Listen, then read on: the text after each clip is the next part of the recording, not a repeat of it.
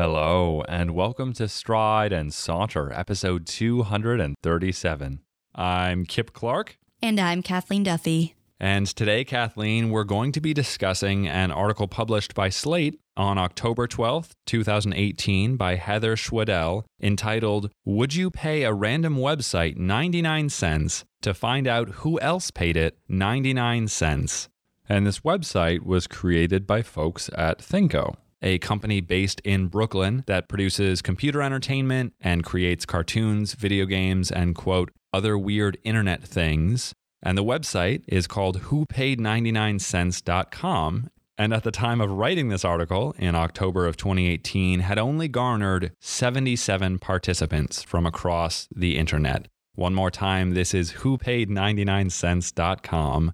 And to begin, Kathleen, I so vehemently disagree with some of the wording in Heather's intro paragraph. And I quote, "The conceit is diabolical. The only way to see who was stupid enough to fall for it is to pay the money and become a sucker yourself."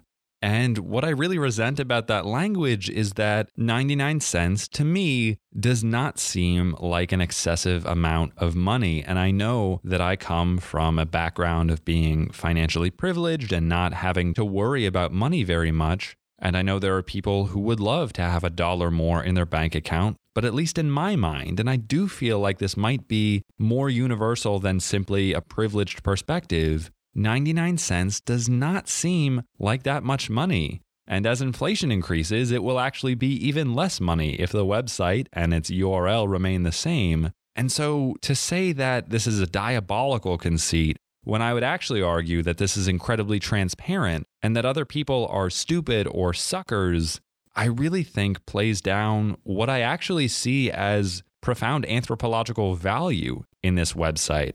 But lest I wax poetic further about how much I actually think this is truly valuable, I'd love to hear your thoughts. I am definitely on the same page as you on this one. I don't think that there's anything really sinister going on in this. If anything, it's incredibly direct and honest. Reading this and later visiting the website, it appeared to me like I was being offered a secret. And in that sense, there is kind of a teasing aspect to it, but they give you the opportunity to get in on it. And I think that's what the main appeal of this website is, which led me to reflect, would I do this? As you said, 99 cents isn't that much money for me. Reading that there were only 77 people who had participated definitely put me off and surprised me in a lot of ways, mostly because there are simply so many people in the world. And this seems like something that would draw a bigger crowd. I read a couple of other articles on this website, and I stumbled across a screenshot of a list of the participants as it's presented on the website. And what really interested me here is the fact that a lot of people don't use their real names or full names.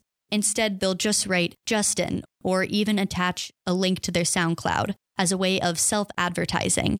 And so much of the initial draw for me as a curious person is the fact that I can see who is really here, how this website functions as a guest book, a way of signing in that reminds me a lot of bathroom graffiti and etching your name into something permanent, but without those real names and without any way for the website to enforce this kind of authenticity. I find myself not really interested in participating myself.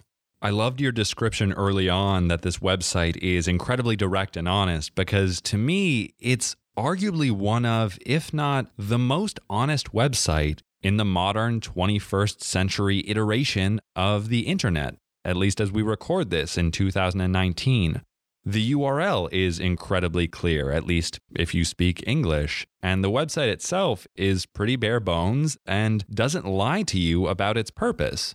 Sure, you are giving payment information, and I concede that that could be abused, but you would also have a means of contacting this company if in fact they mistreated your information. And to me, there's something so powerful about that candor in an internet that is filled with dishonesty and deception. How many people have anonymous accounts or more than one account to actually cloak their intentions or behaviors on the web? There is something really profoundly clear and straightforward. Even when people enter into this guest book, as you said, SoundCloud handles or other things with which to draw attention or advertise themselves, we still know what they did to get into this guest book. We know what their journey was. And that's really beautiful in a world where we don't know what other people's journeys are most of the time.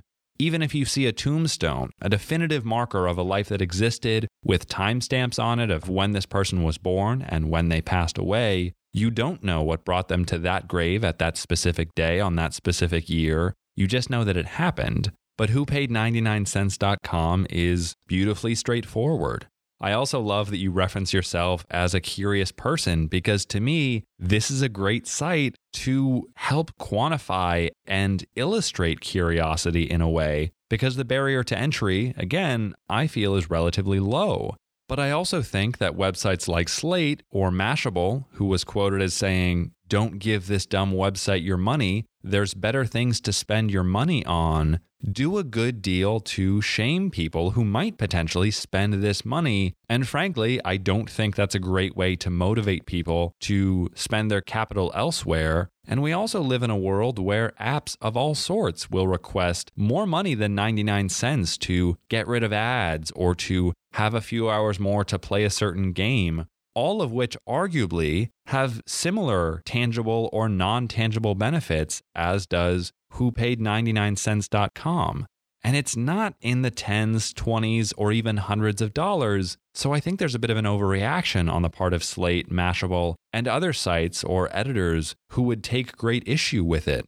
And lastly, on the topic of curiosity, I love that this site exists as a means to get pretty close, in my mind, to almost quantifying a level of curiosity. I would love other thought experiments similar to this. If you could somehow trade a year of your life to see inside a bank vault that would only be open to similar parties and individuals who had sacrificed the same, that would reveal a lot about the persons who said yes to that deal. And similarly, Kathleen, your reference to the 77 people, to me, illustrates something. We don't know how many people have heard of this website, and perhaps this episode will give it a boost in traffic, but I would love to know how many visitors it gets and what proportion of them actually participate. That might tell us something about curiosity, or at the very least, how and if some people allow curiosity to drive their impulses and behaviors. Your comment referring to the very fact of participating and paying the 99 cents offers an insight into motives and reflects a shared journey definitely reframes my system of valuation for the website. Even though we don't see the real names of people, I do appreciate that there's a kind of kinship that arises in this platform. It's not only the fact that there are other curious people here, there are curious people all around us, but that these 77 people are curious about the exact same thing and want to know exactly who you are. I think in a big way, leaving your name is saying, I want you to know me too. Initially, I struggled with the fact that this is a really different kind of website. It's not based in any kind of overt productivity or communication because it's one way and one-time interaction, but it is nonetheless necessarily communal and a call to know and be known by others. Like you, I found myself becoming frustrated with the word choices of Shwedell as she was writing this piece. And I found these choices of words particularly interesting in relation to the words that the creators of the website themselves use, that they don't refer to this as a dumb, stupid thing, but rather as something fun. Sure, it's a joke to them, but it makes them laugh. It makes them happy and brings them joy. To them, it's not a waste of time or money.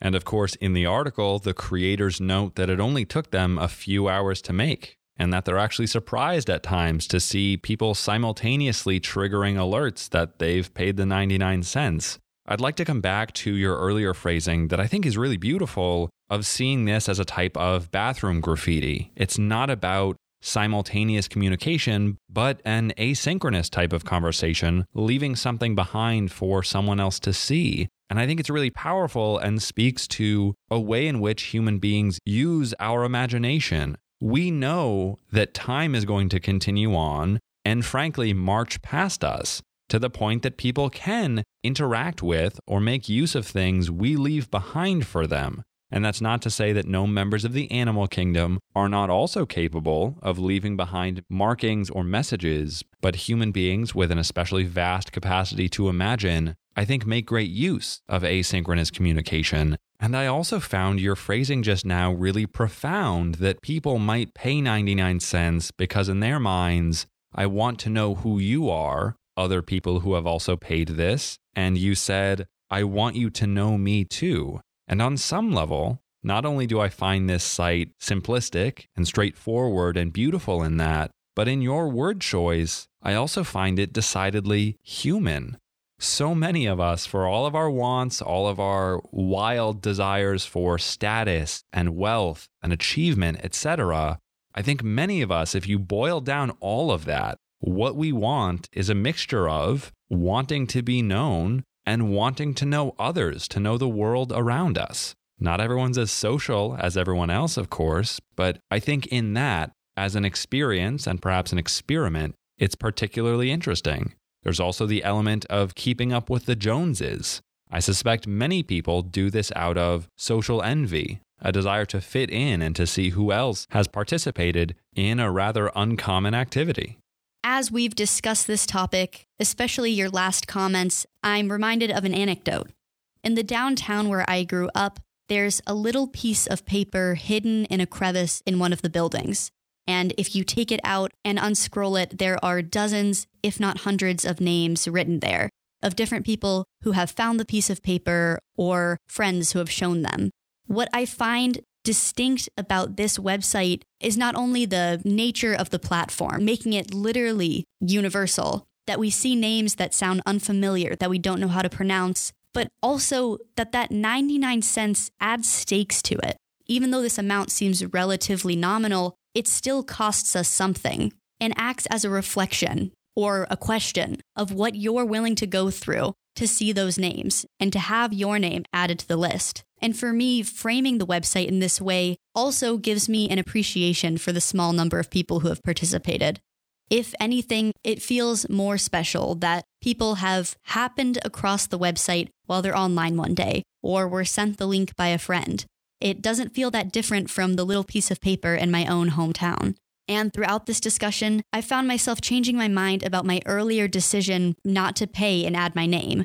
Before talking, when I thought about adding my name, part of the excitement was seeing people I knew, maybe the name of a friend or a family member, the chances of which are incredibly slim considering the small pool of people there.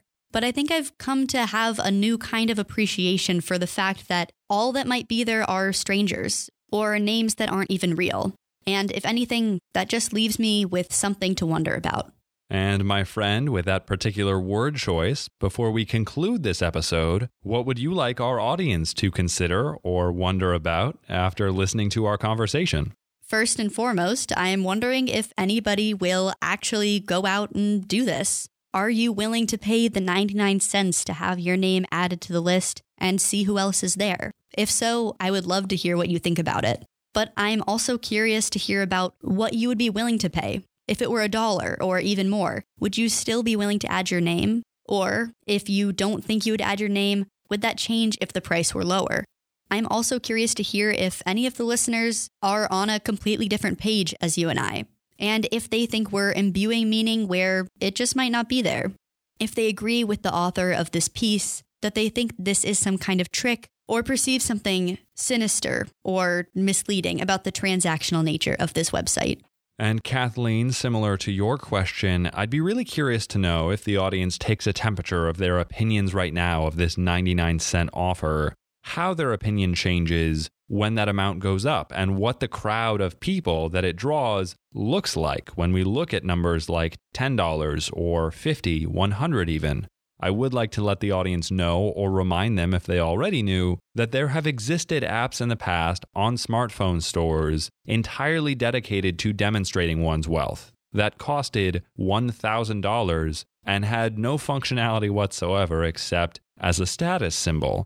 I think that comes into play a lot with purchases we make, and as our digital landscape grows and unfolds as a species, a relatively young digital landscape in the span of the many years that humanity's been around, I'm curious to see how conspicuous consumption affects the ways we all behave with our purchases. There are some purchases we're very comfortable sharing and others not so much. And this to me skirts an interesting line. I also can't get over the fact that it almost or essentially quantifies curiosity. And to those out there who are listening to this show, I suspect you have a certain relationship to curiosity, and I'm curious to know where that begins or ends. Can you place a price tag on your own curiosity or on the curiosity of others?